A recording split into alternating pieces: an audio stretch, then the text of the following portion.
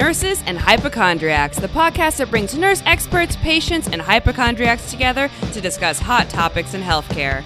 And here is your host, Ercilia Pompilio.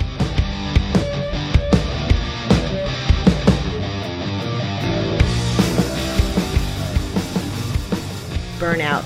It's been a hot topic lately. The World Health Organization has even deemed it an occupational phenomenon. Overwork, technology, work politics, being underpaid, working in high-stress environments, working in high-impact healthcare environments can all contribute to burnout. My guest today, Dr. Raif Karim, is a leading expert in human behavior. He's dedicated his life to educating, entertaining, and helping people understand themselves better. Dr. Raif is a double board certified psychiatrist, addiction medicine physician, and relationship expert, as well as writer, host, and media personality. He's also spent some time as a stand-up comedian and has starred in some Bollywood movies. He's here today to talk about his experiences with burnout and how he was able to turn himself around creatively. And he's also here to help other people in the healthcare arena do the same. This episode today is brought to you by Trusted Health. And my co-host, Sarah Gray, will be joining us again. And now a word from our sponsor. Trusted Health, a company built by nurses for nurses to understand what opportunities exist and connect to them in the most efficient and transparent way possible.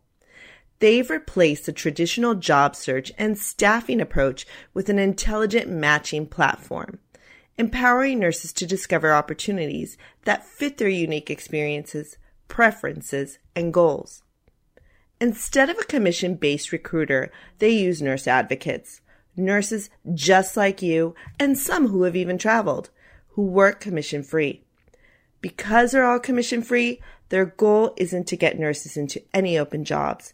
Instead, they focus on connecting each of their nurses to travel assignments they want and supporting them every step of the way, before, during, and after their assignment. Just in case you're wondering, they'll come right out and say it. No, they won't hound you with phone calls and emails about jobs that you're not interested in, just the information you want, when you want it. Interested? Check out Trusted Health at www.trustedhealth.com. Fill out some basic information about your preferences and qualifications, and you can get started viewing job matches personalized for you in minutes. Join Trusted. They're not just an agency, they're a movement. And welcome to the show, Dr. Raif Karim, and my co-host, Sarah Gray from Trusted Health. Hi, how you doing? Doing great. Happy to be here again. Here we are, episode number 2 for Trusted Health. So, Dr. Raif, why don't you go ahead and tell us about yourself and tell us how you got into comedy as a psychiatrist? Well, most psychiatrists are probably comedic in one way or another. People either laugh with them or at them. So I think that the whole tie-in between the human condition, looking at the human condition, it's not that far apart, psychiatry and comedy. For psychiatry, we're taught to analyze and assess human behavior to decide, well, is this crazy? Is this not? Is this off? Is this not? And we have this DSM-5 manual that we're supposed to subscribe to understand what the human condition is.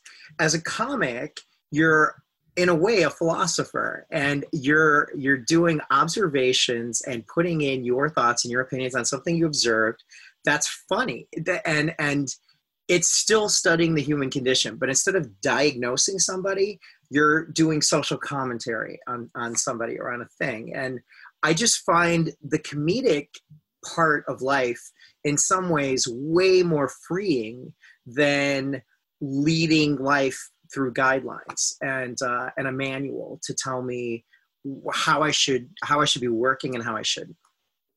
I think that's very well put, because one of the problems nowadays with medicine is that it's so cookbook.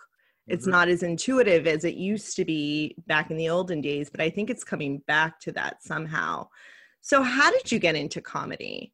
So my background is a little diverse. I started out a complete creative, but I was like an alien in my family. I'm Indian. I have a very conservative Indian family. On the day I was born, my dad made an announcement. He was like, "Everyone gather around, gather around."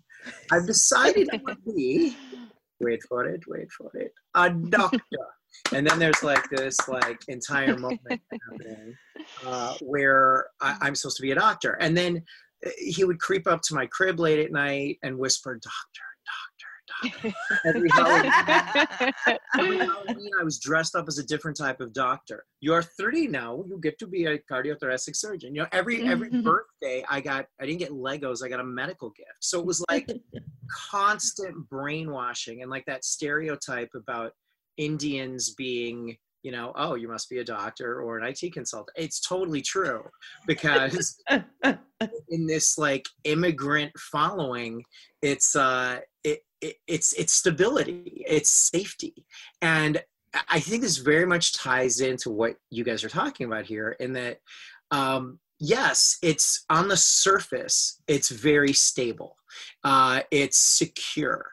It's almost like linear. You do this much training and this much education, and thus you will get this job and hopefully earn this kind of income, and then everyone will live happily ever after because you did that. But what I think these parents who do this, or whoever decides to go into the field, don't understand when you're in medicine, whether you're a nurse or you're a physician or you're on the front lines in some way, is you're dealing with sickness and you're dealing with pathology and you're dealing with the intersection of finance, business, insurance, and the human condition. And now technology. And technology, yep. I was going to say that next. In a way that A, we're not necessarily trained for, but B, when I look at somebody, including myself, I look at them from, yes, a biological perspective. What is your blood count? What is happening with your temperature? What, you know, all of the biological aspects of how we look at somebody when we're measuring vital signs or doing labs or whatever. But I also look at them from a psychological perspective, which is, you know, additionally my training. I'll get into kind of my training in a second. But I look at them from an energetic perspective as well. Now, I like that. I am Indian. I was raised Sufi, so apparently I have instant spiritual street cred because but I've gone out of my way to learn as much as I can about energetic medicine, because it is a huge missing piece of of the way we look at the human condition, and especially in medicine, because I can tell you right now, so my background is I was raised, to be this doctor. I'm a total creative and a total performer, but at some point it got so intense with my family and this, conflict that my parents had an intervention on me. And I'm not kidding. And I wasn't doing drugs. It was an Indian career intervention where they hired a drug interventionist because the assumption... Wait a minute. Say that again. They hired a drug interventionist because they assumed I must be on drugs if I didn't want to go to medical school. So, and I'm not kidding. And so at some point, I won't get into the whole thing, but at the very end, my dad said this. He said, if you don't go to medical school, you will be like a little island in the middle of the ocean. There's nothing on this island. No mother, no father, no money, no love, no nothing. And the big waves are crashing on this island over and over and over. And every single day, the island sinks just a little bit at a time. Little bit. One day, there is no island. So my dad was basically saying I would cease to exist in this family and in my just experience as a person on this earth if I didn't go to medical school. So I was like, oh man, I guess I got to go to medical school. So I went in not wanting to go. I thought it was interesting, but I also saw it as a handoff for my parents. It's like in a lot of families, our parents dictate who we are. You know, we come in my opinion, we come in with a soul into this world, and then we're into a body, we're given to a family. Our parents then do their best to raise us in the way they think we should be raised. And at some point we go off and find ourselves and discover ourselves. Mm-hmm. And I saw medicine for my parents as like a baton in like a race, like a 4-person race. They're like, oh, we raised him to get him to this point. Now let's hand him off to the medical industry and they'll govern him and control him. And I was like, God, I don't want to do that. So, you know, finally they had this intervention. I said, fine. I did an I went to med school. I did an internal medicine internship, a residency in psychiatry, a fellowship in addiction medicine. I had a special concentration on neuroscience, and I did some work in specialty training and relationships. So I looked at every aspect of brain-body behavior and how do we connect between that. And I'll just say one more thing. I then I did online training at UCLA, and I stayed on as I've been an assistant professor there for a long time. And I just stopped that actually. And I started my own treatment center.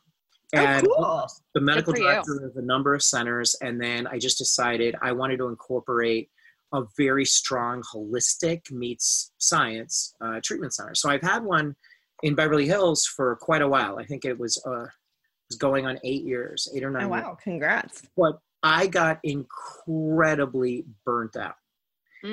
So much so that I sold my center.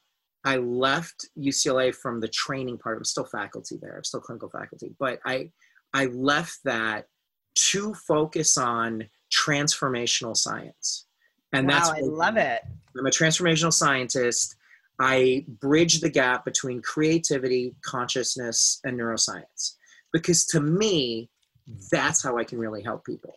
I can help people so much more in helping them find themselves, discover themselves, expand their minds, and diminish their stress and build their resilience to have a better life than I can prescribing a med and keeping them in some state of moving them from a state of crisis to a state of stabilization, but not growth. And I just got tired of doing what I was doing. And I felt like this isn't my calling. My calling is something more expansive. And so, yeah. And did you feel like you were confined to that and doing that rather than, it sounds like this calling of yours has been a manifestation of your creativity. I felt confined by the medical industry in many, many ways. One was I wasn't being creative.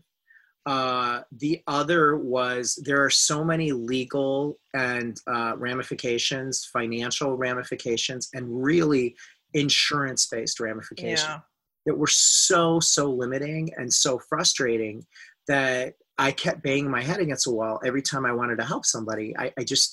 It was too difficult staying in that system. Do I think a system needs to be there? Yes, some kind of a system. But I feel like the way our current healthcare is set up and the taxing, the way that healthcare providers are being taxed.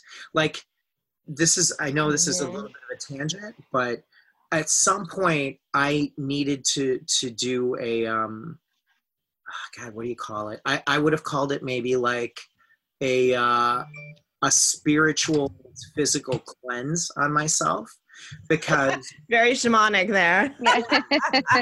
No, honestly, because like in my training. No, I am being honest. I mean, I consider myself a shaman, an artistic shaman of sorts. So this is, yeah. Because in my training, I worked with a Sufi mystic leader. I worked in detox in Peru. I worked on the Indian Health Service. I spent the last 4 months. Wow, fascinating. An Indian health shaman. So I have a decent understanding of some aspects of global health. And I just felt like the spiritual, I was taking, here's the best way to put it. Every time I saw a patient, that was in distress, that was, I dealt with some heavy duty darkness. Oh, I can imagine. Deeply psychotic patients, deeply troubled, individuals, people that had severe trauma, hardcore addiction, suicidality, homicidality. I worked with some serial killers. I've worked with like the darkest dark that you could see. And, people used to ask me all the time, hey, do you bring that home with you? Like how do you do? Oh my God. Yeah. I mean, how do you not? We just talked about this in a couple episodes back on getting hitchhikers, like spiritual hitchhikers that come with you. From practice. I mean, kind of, it gets into your own psyche of sorts. And I totally agree. And I was kind of cocky about it. I don't know if that's like being this, I wasn't a jerk doctor, but I think part of like our training is to not, or at least back when I did it, was not to be so vulnerable. Because you had to be reassuring to your patients. And if you were going to break down, how good of a doctor were you going to be to somebody else? So it was kind of like connection, the vulnerability of connection versus the reassurance that I've got this, don't worry, to create that relationship with a patient. And so when people would talk to me about that, I'd be like, nah, it doesn't bother me. I'm fine. I can leave it at work, or I can let it bounce off of me, which wasn't true.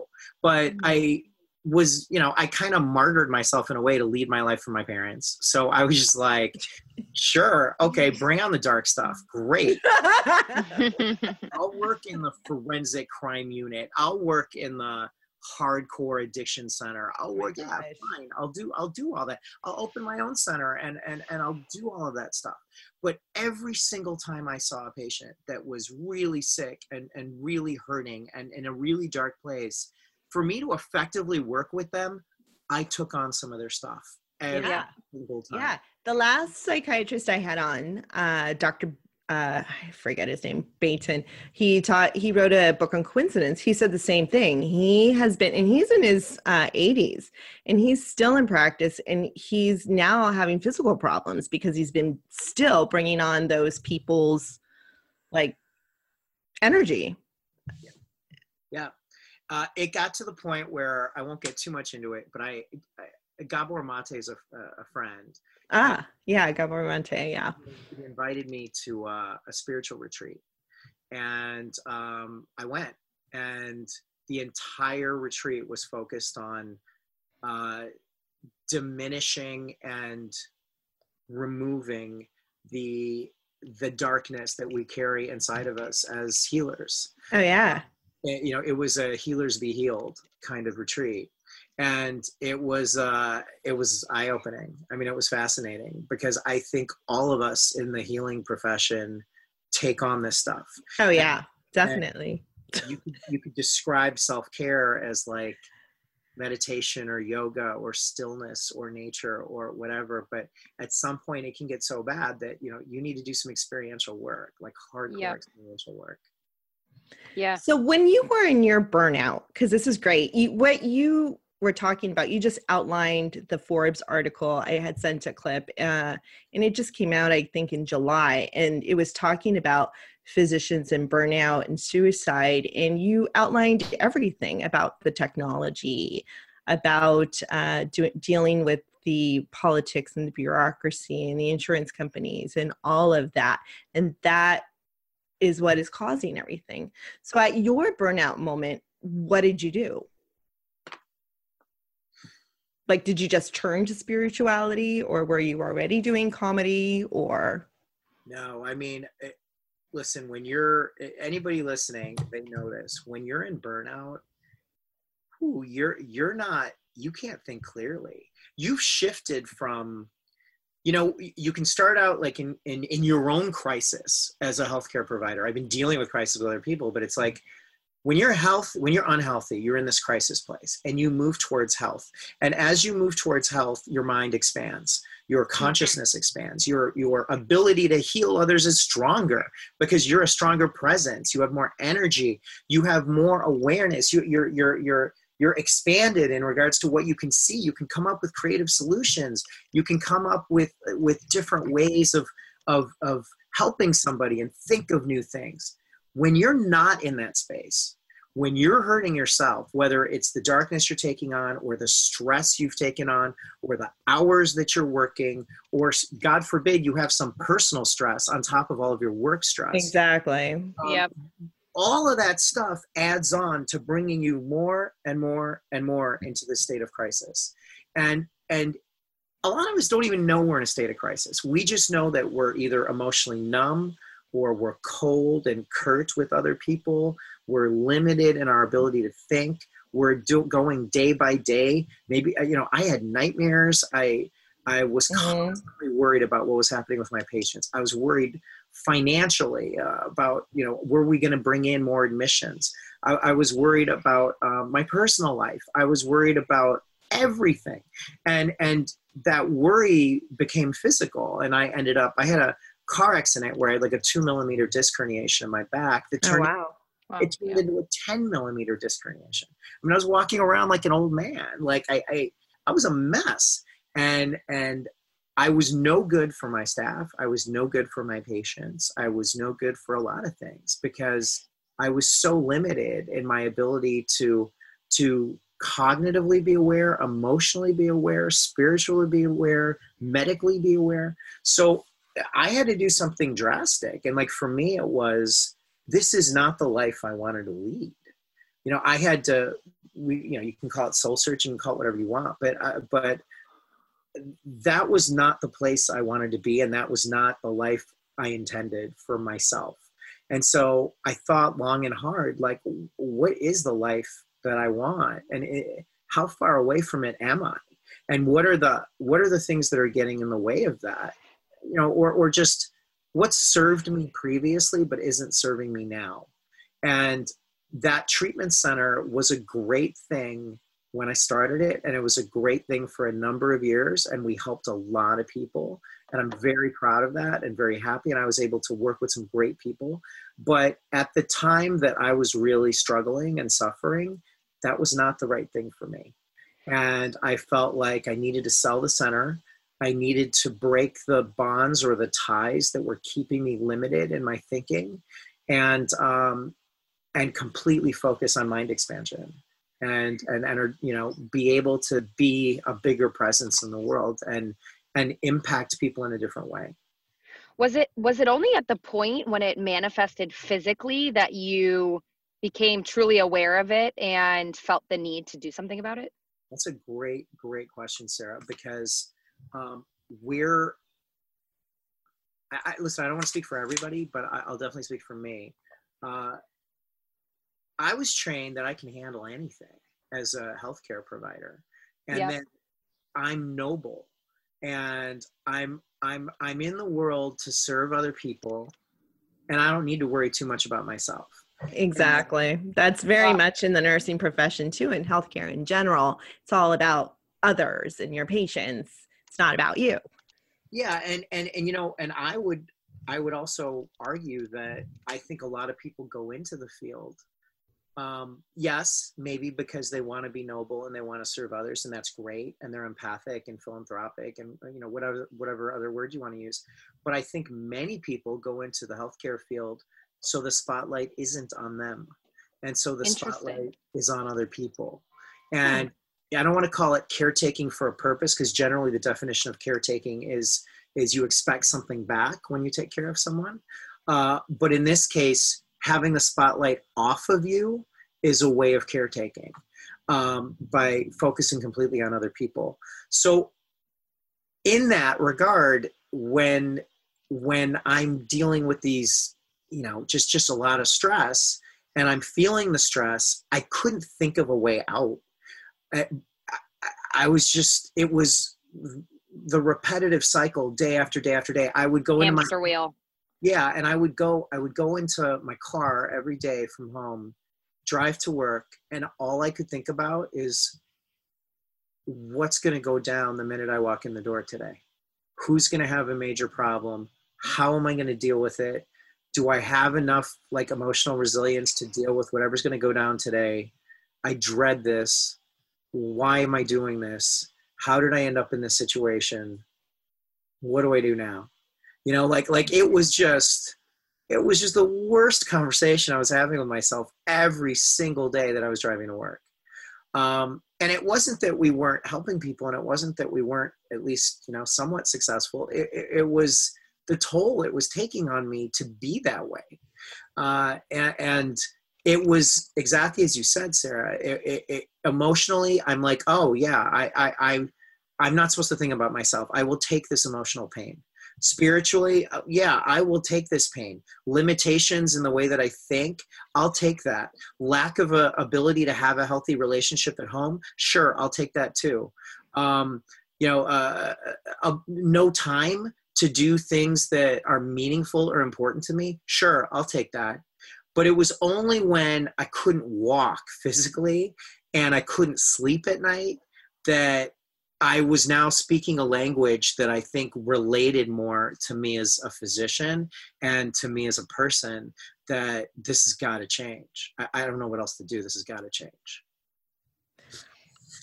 I'm loving how this episode is so intuitive. You're like the perfect person to come on and talk about this because you've dealt with it and you're coming out the other side, and now you're helping people energetically, spiritually, in a comedic basis as well. So, because many people will take their lives, and this is an epidemic now. I mean, there was that study at UCSD with Dr.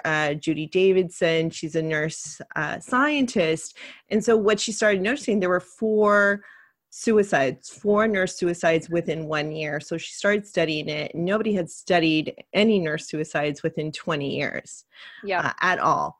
And that's what I found so fascinating with this program. And they went ahead and started to notice, why didn't they study it? Because nobody cared. They're like, there was like 1 suicide within 6 months or a year. And they're like, oh, who cares? And that's what they were basically saying. But many of these people, they were having burnout in the beginning and then just got so despondent where they decided to unfortunately take their lives. So, and there's an increase in physician suicides as well at the resident level because of all the stress. And because I think you're right, because people have their own demons that they don't want to deal with, and they're just going to deal with these other people now. I'm going to deal with you because I don't want to go inside and deal with my demons. I went to an exorcism once. It was like a wacky exorcism guy. I just gotta say one thing. That was such a strange sidebar. Right? Has a point. Okay. Because the guy goes around and he's like, okay, whose demons am I going to take out, right now? And some people are like, no, I don't want my demons to go. It's kind of the same thing. It's like people don't want to deal with their own hurts, frustrations, traumas, whatever, but they'll go ahead and deal with other patients. Oh, now it's just all about you. And so they don't have to think about themselves. But I think a lot of people in healthcare do that, especially nurses. That's really interesting. Nurses about the concept of like displacing those feelings. Well, yeah, and nurses get so addicted to caring. I mean, they can work and work and work, and then they'll start dating like hypochondriacs or other people with problems. Okay, now I'm going to take care of you. You're an alcoholic or an addict. Okay, yeah, I'll date you and take care of you, and let's heal you now. We're fixers. We're fixers. Yeah, it definitely carries over into your personal life because you're getting. Think about this. You're getting some kind of a reward from healing other people. There's a reward in. I'm sure that there's an endorphin rush in nursing just as much as there is in any other healing field. You get an endorphin rush. You probably get some dopaminergic tone reward. You feel good. You have a sense of purpose. You feel warm and just good inside. And especially because I would argue that many people that go into the healing field don't want to look at themselves. It's a almost pre-programmed wiring towards, I'm going to heal. Not me. I'm not going to look at myself. I'm going to heal. I'm going to heal. So then the balance of stress versus resilience, your stress grows and grows and grows, and your resilience is wherever it is. And eventually your stress is going to be higher than your resilience. And so the first stage of that is, where do I feel comfortable? I feel comfortable with sick people.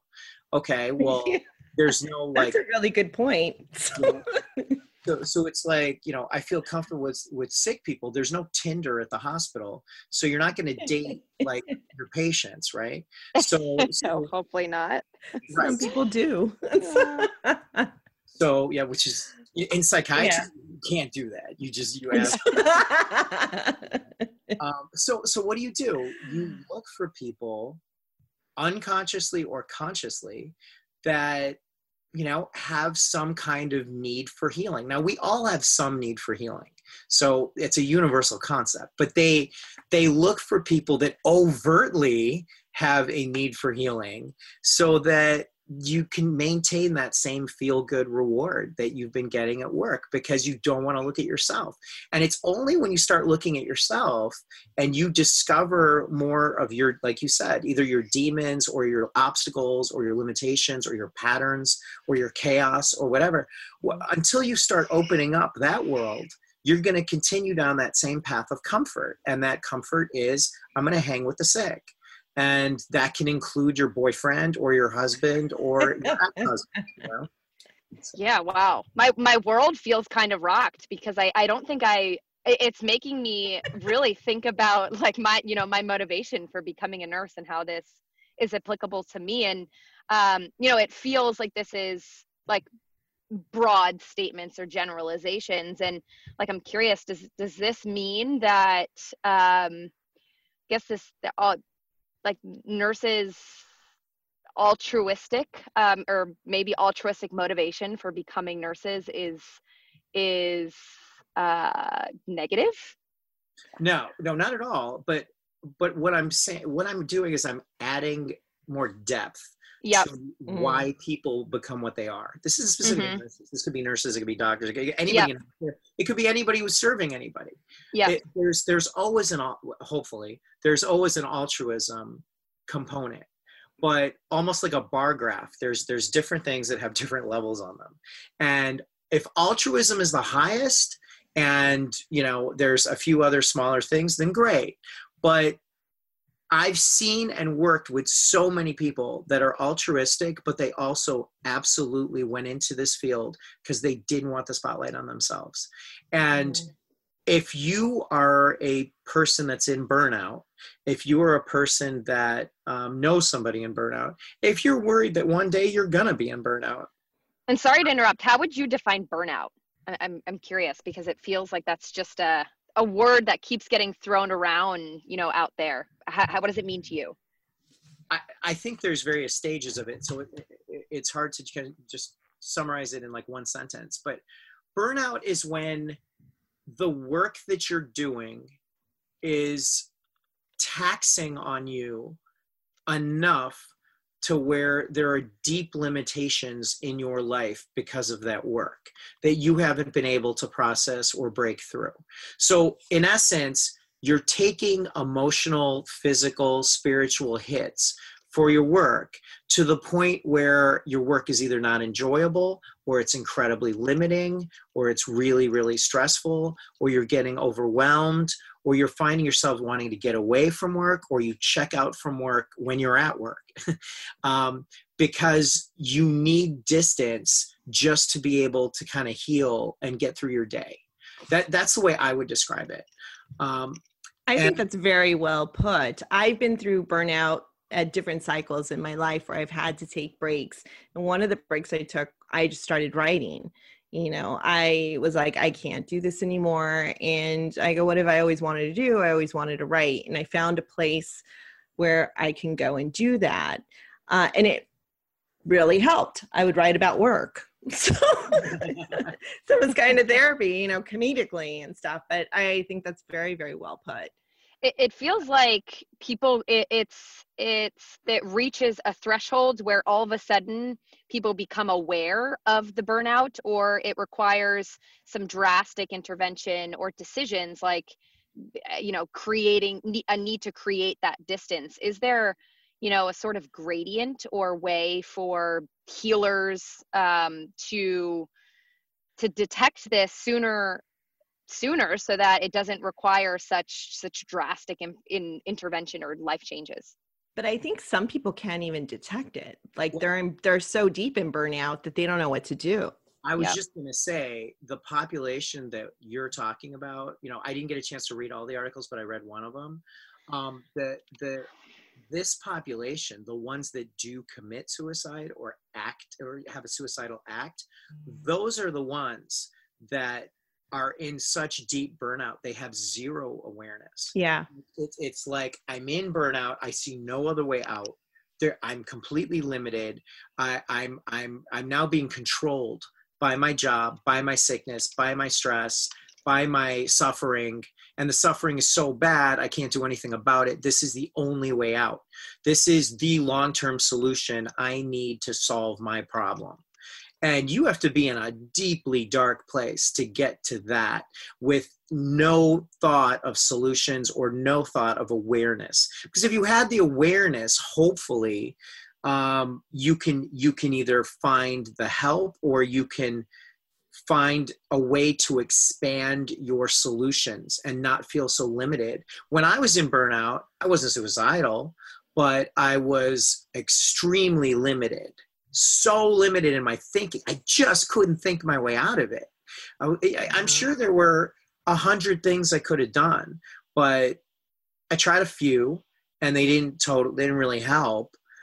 Smaller things. And then I came to the conclusion, like, I need a reset here. I need to, now, fortunately for me, I always had other career or calling aspirations that were becoming bigger and bigger and bigger as I was going through life. And so I felt like a shift was definitely possible. And so then I did it. But listen, if you wanted to be a nurse your entire life, I would still ask you why. And I would still ask, you know, is it all altruism or what other components are there? If you dig deep down inside and think about where this desire is coming from, just make sure it's healthy. And if it's not a purely healthy desire, just look into that, because that may be revealing. That's a great point that you bring up, because I've encountered so many people. When I used to teach, I would ask my students, like, why are you becoming a nurse? And some would say, oh, because my dad died of cancer and this is why I want to do it. Or, you know, and I read this one book where this woman felt that she needed to do that because someone in her family had cancer and this is what she was called to do, but she hated it, absolutely hated it. It was terrible for her. And then she ended up getting out of it and saying, you know, I don't need to do this because someone died in my family. You know, it's not a profession for everyone. Healthcare is not a profession for everyone. But I think another great point that you put in is to have that second mode of, like, that income, that calling. It's something else that you're building on that you have outside of your profession, whether it be healthcare or anything else. Mm-hmm. So that's an interesting point. Another thing is too, did any of your friends, did anybody say, hey, something's wrong with you, you need help, or are you okay? I was on my own. I'd love to say, I'd love to say I had, I had a whole team of people that were helping me and they pushed me through it. It was great. But even like your nurses in clinic or anything, because to me, I'm a pretty peppy person. And when I go to clinic, my nurses know my moods. They're like, are you okay? Yeah. Are you? And it's usually male nurses that pick it up more than the females. And, I remember when I was working at Children's Hospital and there was a lot of political stuff going on there. And some days, I would just be quiet. And one of the charge nurse would come up to me and he'd be like, what's wrong with you today? I was like, nothing. I'm taking a vow of silence. What? A vow of silence? You don't take, that's not you. What's going on? What? And I was like, no, I'm taking a vow of silence. I'm not going to talk to anybody today. I'm just going to lock myself up in this exam room. And this is where I'm going to do my work today. And so, and then the exorcism. And then I have an exorcism. Yeah. And so and now in my clinic in Palm Springs, when I walk in and if I'm too quiet, my nurse is like, what's wrong with you? And I'm like, nothing's wrong. I'm fine. No, something is wrong. And he'll pester me until I tell him. And I was like, okay. And they know my mood changes. It's so crazy. And it's like, I mean, it helps to talk about it and stuff. But I mean, for me, it's like, for some reason, there's always that person that slaps me out of it because I don't know. Sometimes that's what it takes, because we don't always have that self-awareness, or I think we're really good at making up excuses or reasons why, why today we feel this way, even though we also felt that way yesterday, but it must be, it's for a different reason. And there's always a reason that we can validate for feeling the way we do. Yeah. For me, I had the self-awareness. I've been in the field a long time. I knew that I was in burnout, but some of this was absolutely my own doing, that I felt like I'm the leader of this company. I'm like the CEO of this company, and I can't just break down here at this company. Like, I've got a lot of people relying on me. I've got a lot of patients relying on me. I got to be strong, and I got to push through this. And I didn't want to, I'm fairly sensitive, and that I can talk to people and be like, yeah, I'm having a tough time, or, things are a little rough, for me. But I think the culture, everybody knew, every company's got a culture. And the culture went from me being super energetic and being like, giving, a lot of talks and like, hey, there's new stuff. Let's add this to, our curriculum. And let's, like, for me being super excitable to being more, hey. Well, that's what I mean. Didn't people pick up on that and say, hey, this is not your normal behavior, what's going on? They picked up on it, but instead of what's going on, they were like, okay, either they thought, if he's really in dire straits, he'll talk to us and he'll say something, or, their jobs were reliant on me putting it together, getting it going. And so I think some of them may not have felt comfortable asking me, or they didn't want to get involved in something that might be deeply personal for me. I don't share I didn't, let me change that. I do now. I didn't share that much of my personal life. I only shared what I wanted people to know. I didn't share a lot of the vulnerability of what was going on in my life at work. So I think that it was more like, don't talk to me. Yeah, I'm fine. Yeah, we'll get through this. Don't, it was more that coming from me than it was opening myself. Hey, everybody, I'm here to be helped. Help me. Like I wasn't willing to share that much at that time. It's like, who's going to go help the psychiatrist? Yeah. Right. Yeah. Yeah, I mean, or, you look at social media and how so many of us interact these days, and nobody puts out, or not nobody, but, most people only put out what they want people to see. They don't, that it's not real and authentic and vulnerable. Yeah. Of course. Yeah. It's all fake. I can talk about that topic for like 20 hours, but. Oh yeah. It's a whole other. Yeah. I mean, I get asked a lot about the digital brain, and because I have a neuroscience background, like digital distraction and what's happening to us as a result of having to make instant decisions. Do we buy this? Do we watch this? Do we change this? There's definitely an impact on our brains. And I agree with what Sarah said, that I feel like we're in a really repressed and inauthentic culture right now. And we're not necessarily expressing who we really are, or our natural ideas, or our deep well of creative energy. Instead, we're living in this state of impression management. And in doing that, there's such a strong component of inauthenticity that it's hard to know who the real you is. And so many people need to discover who they really are to be aligned and authentic. And if they want to be fulfilled in life, if they want to feel meaning, because, to me, happiness is nice. It's a state of happiness, but what really sets you into this deep relaxation, peace, ease, flow mechanics. It's having meaning in your life. Yeah. And you're not going to have meaning if you're inauthentic. And so to me, that's where I've shifted my life more towards how do you help people overcome repression, be more authentic, and tap into that deep blend between consciousness and creativity. With entire generations now growing up in a reality of literally needing to make these instant decisions in various aspects of their lives, how do we even introduce the conversation or idea of meaning, and where do they find that? What do you mean? Yeah, like are you saying that it's such a foreign concept to some people?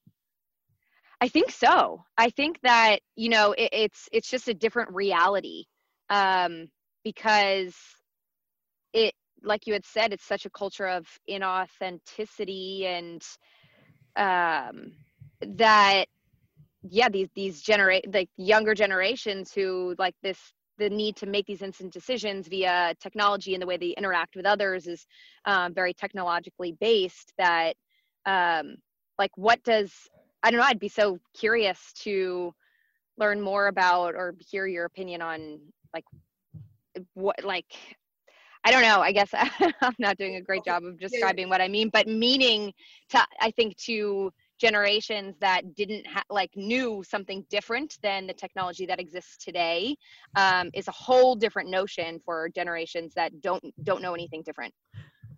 Well, I think to start off with, the way kids are growing up today, let's start in childhood, is very different than the way I grew up, than the way Dr. Reef grew up, and probably how you grew up, Sarah. It's like I grew up playing outside, riding bikes, creativity was key, and we were able to develop our own persona. So now, I mean, there's so much research and so much studies wherein teenage females predominantly, they don't know who they are anymore because they're stuck to their phones. I mean, technology is kind of taking over that. So is that where you're going with that, where they don't even, there's such a huge disconnect now? Yeah, and where meaning and forward. Yeah, where meaning and self-worth are really derived from, metrics of likes and views and followers. And, right. Yeah, I mean, I discovered something that I wrote about called fame addiction. And I treated a number of people at my treatment center, with that problem. And what is fame addiction? So what did they want? So, I mean, here in Hollywood, it's like, just explain. Yeah. It's like, don't you know where I'm going to be? Is that what it is? No, surprisingly, it started where I treated celebrities and who had this issue. And I'll get to the issue in a second, but like it started with celebrities. Then it became reality stars. Then it was athletes. Then it was YouTube stars. And now it's pretty much it's a subset of the population. It's not like a huge number of people, but it's a subset of the population where their need for impression management and online validation is so strong, is so intense, to give themselves meaning and to overcome the feeling of invisibility, that their entire way of life is the pursuit of validation despite any sense of growth within themselves. Yeah. So what ends up happening is these people are extremely emotionally reactive, have very poor self-esteem, take the hardest people pleasers and multiply them by 5, and that's what these people are like. They're very opportunistic. They look at new relationships as what's in it for me. So there's a lot of like opportunistic thinking. There's a lot of fantasy. I call it fantasy brain, but like fantasy thinking. So I've worked with a lot of people that and there's a lot of compensatory behaviors. It might be drinking or drugs, or a lot of anger, a lot of rage because they don't know who they are. And I've worked with a number of these people, and it started to catch on to where, I've had a number of news media write up about this concept. And, I'll probably be doing more talks about it in the future, but it's definitely something that you're seeing more and more in like the newer generations. Because Sarah, you think about it, kids now are being more defined by what kind of validation they get from their interactivity online. So if you're going to spend less time at family dinners, less time communicating directly with people, less time dealing with stuff that just happens in life that helps you build emotional resilience, and you're going to spend more time interacting with people online and developing a persona that may not necessarily be you online, there's a lot more ways you can get lost and not discover who you are. And then you end up 25 and you're like, I don't know what I'm supposed to be doing. And I feel kind of blah. Like the people I've worked with or I've helped or consulted with, or when I do events or I do talks, people will come up to me after. And it's not, oh my God, dude, I'm a drug addict because I don't know who I am. No, it's not necessarily that. It tends to be more, I'm just kind of blah. Like I'm kind of bored. Like I don't know what I'm supposed to do like right now. Like I'm in a job, but I just don't really dig it. I'm not sure what I'm supposed to be doing. Like, how do I find my purpose? That's the number one question I get. Yeah. I think there's people that have done a lot of deep work that are like, how do I find my purpose? Because they're still in it. But the majority of people that ask me, how do I find my purpose, are people that are very undiscovered. They're unexamined. And often they're bored. Because there's so much stimuli that they've received online and so little stimuli that they've received in looking at who they truly are offline, that there's this big disconnect. I think that's really well put. And I think people don't even know how to look at themselves anymore. Or how do you do that?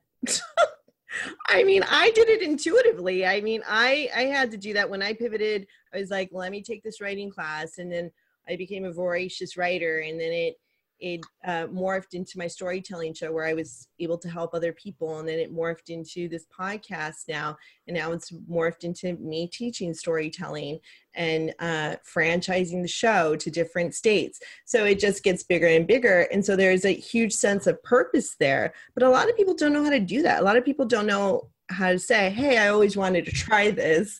I'm going to go try this.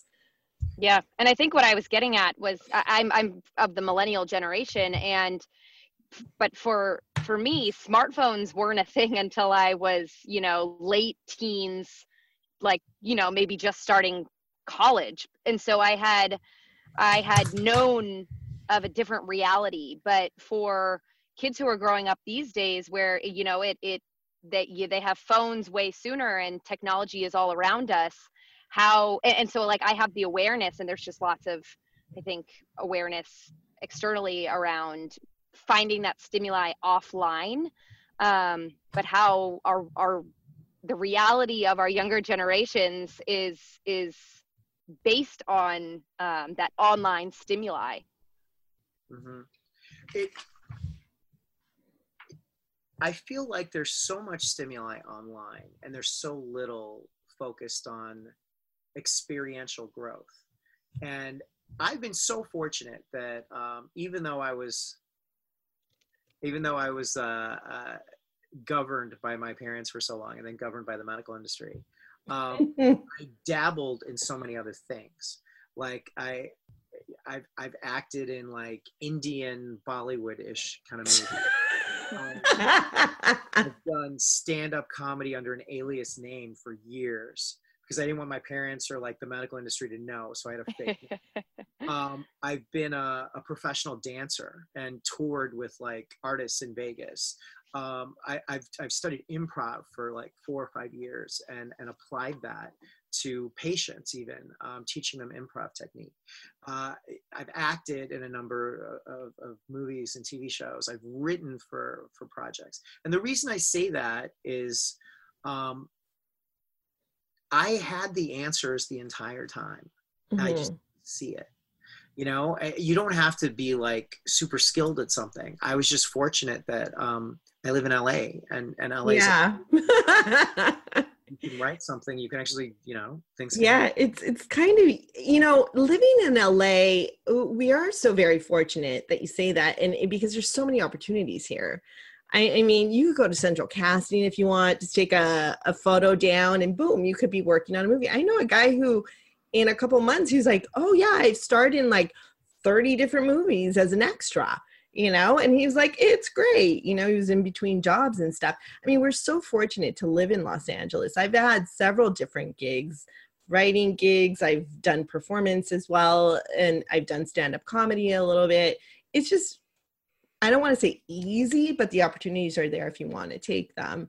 I mean, they are very, very challenging to do, but it's great to get out of your box and to experiment with that. Yeah, the reason I mention it is that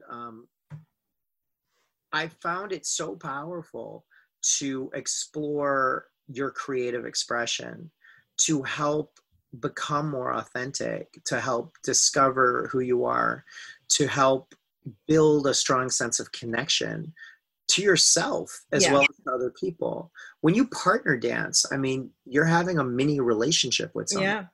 And your energy is transferred and your ability to connect, and do you make eye contact, and how do you build the symmetry in connecting with somebody? For men, a lot of men are a little lost right now, and you have to be a leader on that dance floor. You have to test your ability to lead. For women, so many women now are more empowered during the day and at work and doing everything that they would want to do, but then they can't shut it off. Right. So true. Do you trade, equality or power for femininity? Like, there's a lot of power in femininity that, that when I work with people that I've said, I want to try some experiential work with you. I'll get people, like, I developed an entire platform of spoken word, art therapy, dance therapy, music therapy, improv, like dramatic work, character work, because tapping into someone's innate sense of self, utilizing the metaphor of creativity and consciousness is extremely powerful. So powerful. And so, now I'm developing courses and live events, and I'm doing speaking gigs on this, and I'm doing a little bit of coaching with, advising and coaching. But I just think it was so powerful for me. It's so powerful for the people that I've been able to help that I want to spread that word more. This concept of creative expression, I was talking to a nurse or someone the other day who was considering nursing, and she said that she decided to not pursue it because she felt it didn't speak to her creative side. And it sounds like you had fought a bit going into the medical field for that reason. And I think that it's interesting because I think some nurses consider the profession and the job to be very creative, whereas others feel very suppressed by like a lack of creativity. So when you ultimately went into the medical profession, did you find that there was room for creative expression within the role in your work, or did you have to supplement and complement your work as a medical professional with creativity in other ways? So I would answer that by saying there's theory and there's practical application. So when I was studying, when I was doing internal medicine, like my work in my training, it was really cool. Like I loved doing procedures. I loved, during my training period. When I was studying psychiatry, I was looking at psychoanalytical theory, psychodynamic, relational theory, existential theory. What's the difference between like a serial killer's brain and a normal a regular person's brain? What's the difference in a man and a woman's brain, a gay straight brain? Like, it was so cool. Like it was just really, really, really interesting. And I was loving the training. But then, Prozac hit, and all of a sudden the concept of like antidepressant therapy and anti-anxiety therapy, and I'm not saying it doesn't work. I would use it, especially when somebody's in crisis. But there's so much more to the human brain. There's so much more to the human condition than just pharmaceuticals. And it felt like the training and then the practical application of that training was rooted in, here's everything you're going to study and here's how you're going to apply it.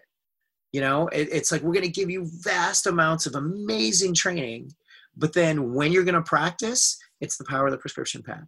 And you're going to contain your patients, and in the hospital or a treatment center, you know, you're the person, you're the one who's going to, you know, solve everyone's problems by prescribing this medication. I was just like, God, I learned such really great stuff and I can't apply it anywhere. Like, what is this?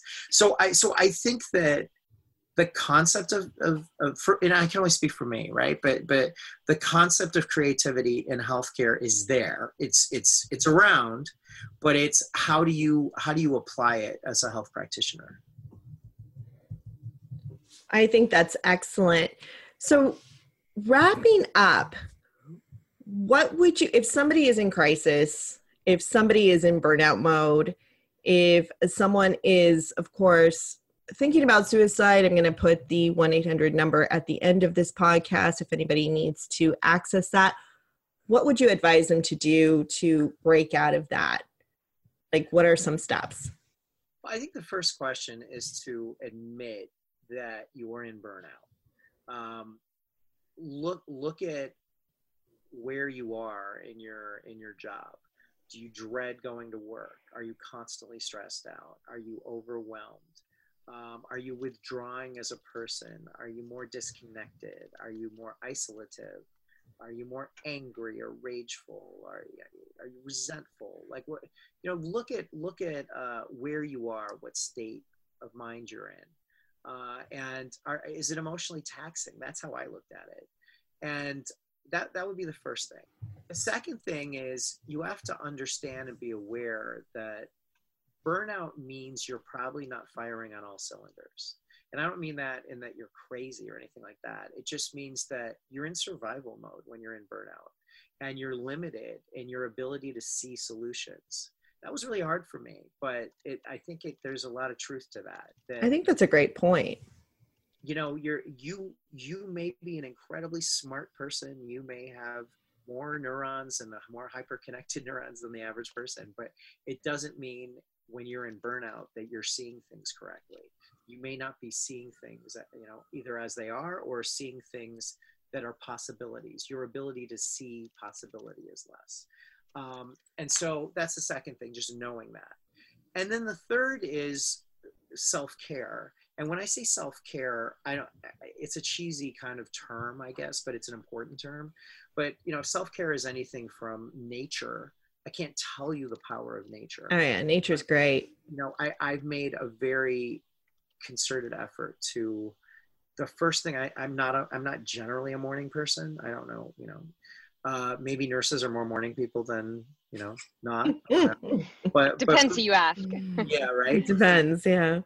I was just never a 6 a.m., 7 a.m. person. So the first thing I would do when I woke up is I would force myself into nature, and I would just sit outside, or I'd take a walk on the beach, or I'd go do something, or I'd walk somewhere to a park or something.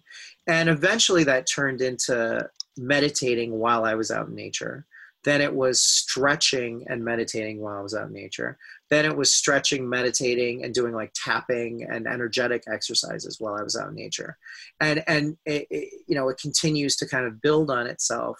And the hope, if you're in burnout, is maybe some kind of disruption of your daily habit and system will give you it won't give you like, it won't pull you out of the situation, but it'll give you clarity to see possibilities to pull yourself out of the situation.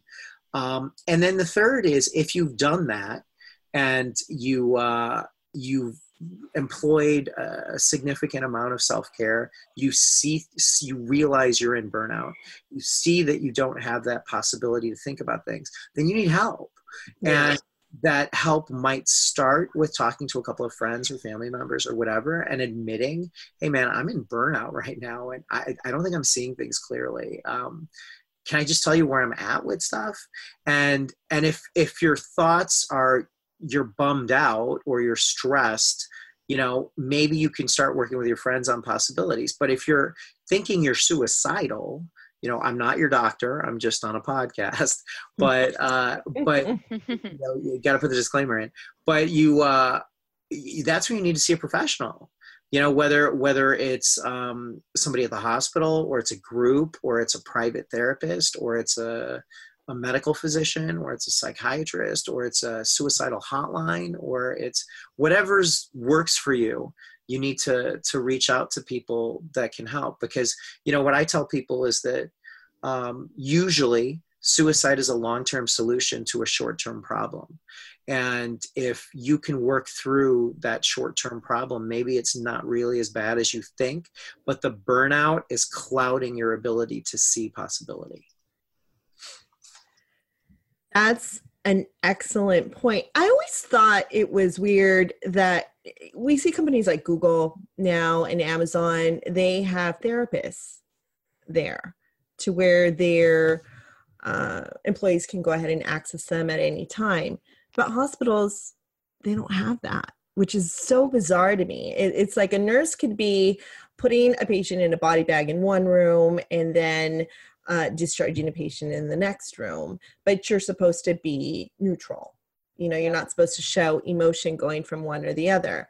Some hospitals do offer programs or retreats. I know Children's Hospital used to for their intensive care nurses, where every so often they would go away to a retreat and they would have therapists there and they would help them work through stuff. But technically, there's none of that. Yeah, I mean, I would say that a couple things. The first is that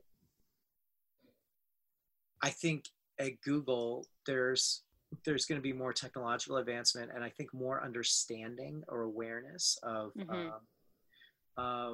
how somebody's mental health, lack of creativity, lack of innovation, lack of inventiveness, which all occur when you're stressed or occur when you're not in a good place with your mental health, is going to impact the bottom line. It's going to impact your ability to do a great job at your work. For some reason, maybe it's just more understanding technology and technological stress, which is a real thing. Perhaps Google is more aware of that. In hospitals, you would think, well, you're surrounded by sickness. Of course, you're going to know or have the resources made available to your staff as well.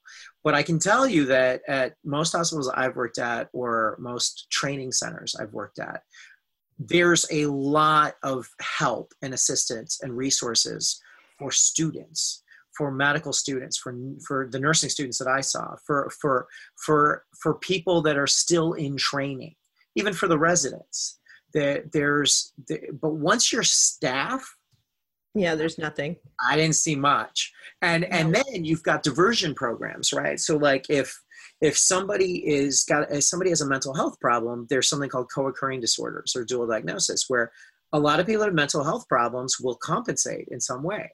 Maybe they have a ton of anger or a ton of stress or a ton of something. So they might start popping pills, or they might start drinking too much, or they might start smoking a lot of weed, or they might doing something to offset the suffering and the feeling that they have, that feeling state that they have. So now you have doctor diversion programs, at least on the doctor side of it. I'm sure nursing does too. I'm not as aware of it. But if you were in that program, you're now part of a system. Right. And a lot of doctors are scared of being part of that system. And I'm sure nurses are as well, where you don't want to be outed as somebody, Nurse Jackie, exactly. Because then now you're stigmatized. Yeah, who wants to be labeled? So people will stay away from those programs. So now you're stuck in this situation where you're like, okay, I know I'm not doing that great with my mental health, but this job is very important to me. The salary is very important to me. What I'm doing is very important to me. And yeah, I could go get some professional help, but you know what? I don't want to be labeled there. And you know what else? I'm working so hard, I don't have time to go see a therapist on the outside. So or I don't have the resources to do it. So then what ends up happening is it just gets worse and worse and worse, and it snowballs because you don't want to be labeled or outed in the system. Yeah. The good news is that it's not just Google, you know, the Googles of the world that are recognizing this, and there are more and more companies and tech-based companies that are cropping up that are focused really just on this. I know, came across at a conference. There's one called Ginger, and it's an app, and it's really, really accessible and very, very private. There's another one called Octave, and so it's just reassuring to see that there are things happening to provide more resources for anyone that might need the help. Yeah, and I'm glad, and in a lot of ways, I hope that the medical industry cares for its own in a way that's consistent with the advancement of our technology, because technology stress is a real thing. You know, it's huge. Well, this has been such an interesting discussion, very intuitive. You were the perfect person to have on, Dr. Reif. Thanks. Yeah, this has been so insightful. I'm so excited to, I'm over here trying to take as many notes as I can. I'm so excited to listen to this. Yeah. Everything you've talked about is so applicable to nursing and how we can manage ourselves and our careers to ultimately stay in our careers. And I anticipate it's something I'm going to consistently refer back to, and really look forward to following your work. Thank you. Dr. Reif, go ahead, say thank you. Done it for me. I'm going to get another bad review. You cut people off. So where can we, if anybody would like to get in contact with you, your services, where can people find you? Yeah, so I've made this big shift in my life, and I really get, especially people in healthcare, right? Like, because I lived it, and so I get it.